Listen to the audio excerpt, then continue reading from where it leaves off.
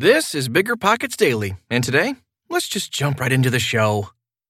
Okay, almost time for the show. We'll get right into it after this quick break. This show is sponsored by Airbnb. Did you know that a long time ago, before I ever started my real estate business, I turned one of my first primary residences into an Airbnb? And that's the extra income that I needed from Airbnb that gave me the confidence to go out and work for myself and eventually quit my 9-to-5 job. And now I have dozens of Airbnbs all over the country. I've even partnered up with the old David Green on a recent property in Scottsdale to take our portfolio to the next level. And of course, we host it on Airbnb. But you don't need to be a full-time real estate investor to start on Airbnb. As a matter of fact, I was self-managing 10 properties while working my 9-to-5 job, so I know anybody can do it. Think about it this way. You're looking for extra income and going on a vacation. Wouldn't it be great to rent out your space and let your property pay for itself while you're gone? I did this one time. I pitched my wife and my roommate, because we were house hacking, on the idea of renting out our home, and it paid for all of our expenses on a trip to Mexico City. So go and give it a try. It might just change your life, just like it did mine. And I really do mean that. Your home might be worth more than you think. Find out how much at airbnb.com/host.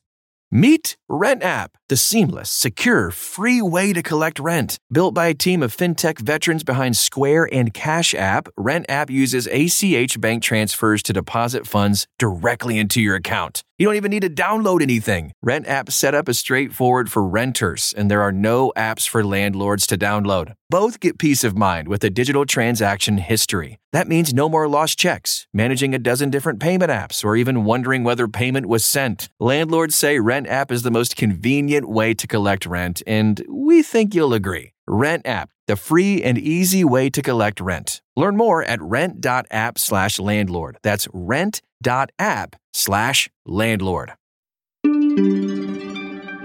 Millionaire Spending Habits to Master, No Matter Your Income, by Whitney Hutton.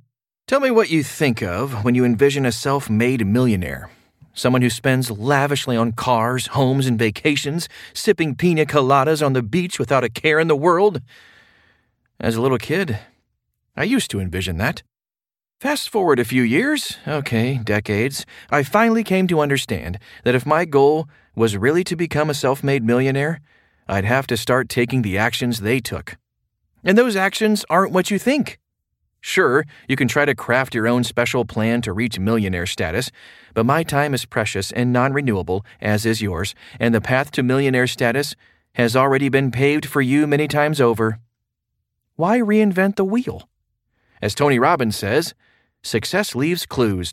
So, let's follow the clues and decipher the millionaire path to wealth. Millionaire spending habits. Millionaires have strategic spending habits. It's not always what they spend money on, but more importantly, what they don't spend money on that counts. Millionaires are frugal when it comes to wants. They know without a doubt the difference between a want and a need. They look to lower costs on large ticket items such as cars, houses, and vacations to get ahead. They avoid lifestyle creep, like cars, houses, vacations, until they have assets to help pay for these wants with passive income after they have hit their goals. Millionaires know how to create, save, and invest their income.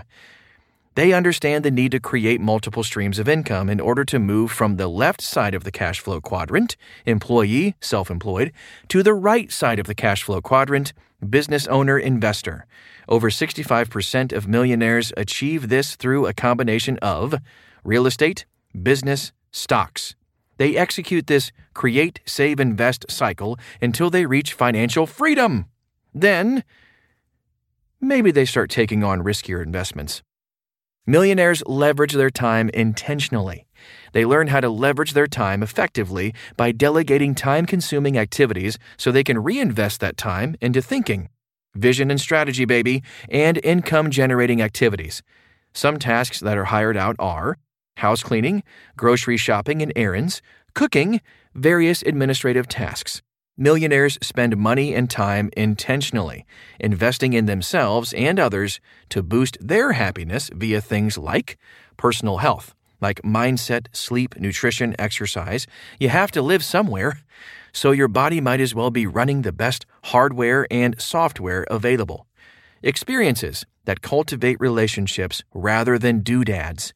personal growth through books, courses, and mentors that will expedite their path to success, personal networks through masterminds, mentors, coaches, and meetups. You are the average of the 5 people you spend the most time with. Level it up! Giving back to their community by contributing their time, self, or money.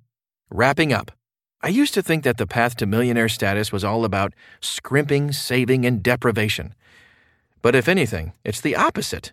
It's about learning how to invest your resources wisely and safely. And then being okay with the monotony of success, as Gary Keller puts it, and investing over and over again until you reach your financial freedom goals.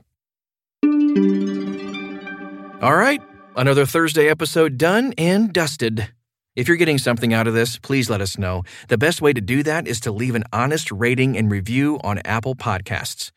That helps us improve the show, and 5-star ratings help us climb the charts and reach more people with this valuable information.